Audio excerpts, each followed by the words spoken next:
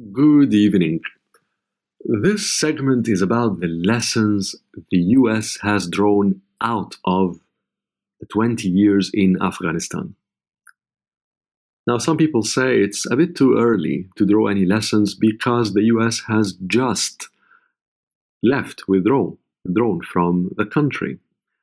And in a way, that's right, because if you look at the Korea War or the Vietnam War from an American point of view, some of the best assessments appeared just now, literally in the last few years. So, of course, time adds a very valuable dimension and through which you can put very valuable insights.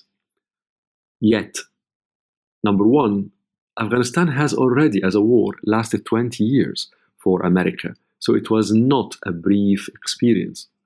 But number two, already irrespective of whether or not there will be other stuff written on Afghanistan, and certainly there will be, but already there are important lessons America is drawing from this long experience and which are being talked about and written about in some of the most important think tanks and policy circles in Washington and actually in other parts of the US.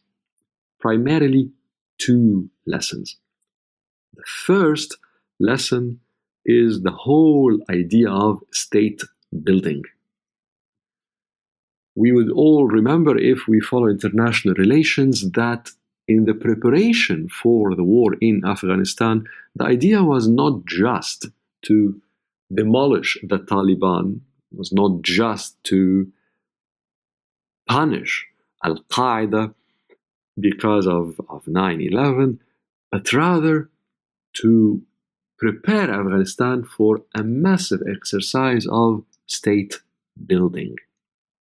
The idea was that the US is able not just to destruct the political economic structure that was in Afghanistan, not just to occupy the country, but rather to rebuild the state effectively from scratch. Some would say the same happened in Iraq, which to some extent is correct, although if you read the thinking of the new conservatives groups that were around and within the George W. Bush administration in the early 2000s, you would see that in their mind, Afghanistan was primarily a case for state building, much more than Iraq. To some extent, there was an appreciation of some of the variables that will make state building in Iraq quite problematic. While in Afghanistan, there was a view that it could certainly be done there. And you also see that in the way America engaged with Afghanistan. So there was, of course, the military might. But in addition to that, many American departments, many American civil society organizations, basically, of course, developmental arms and many other American entities got in Afghanistan on the back of the idea of state building, the idea that you can reconstruct the political, the economic foundations, structures in that country or in any place, and thereby really reform the society. Of course, you reform it in a way that will become more appealing to you, more conducive to your interests. In this case, more appealing to American view of the world, or to more conducive to the American interests. That notion of state building was also very clear in the way America engaged with its allies in Afghanistan. Here I'm not referring to the British, because to a large extent Britain has always assumed very serious military assignments in both Iraq and in Afghanistan. But other allies who got involved in Afghanistan, to a large extent, their involvement was anchored on the activities of state building. Now, of course, it has failed. Now, super clear in the return of the Taliban right after the withdrawal of America, in the really no evolution in any serious way of the Afghani economy, and in the failure in any way to effect serious changes in the society, irrespective of whether or not we like the supposed changes in the society. But the idea is that state building in Afghanistan has failed massively.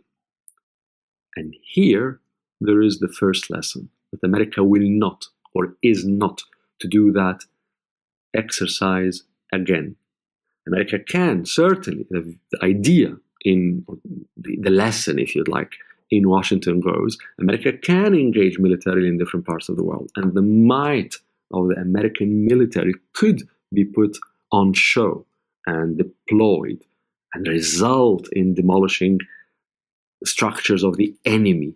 Yet, for that to be followed by state building, that is now a lesson that you should never do that.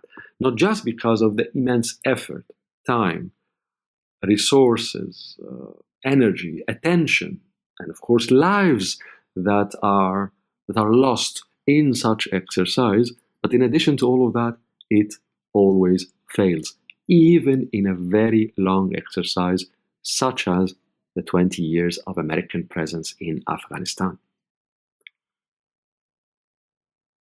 The second lesson is one of geography.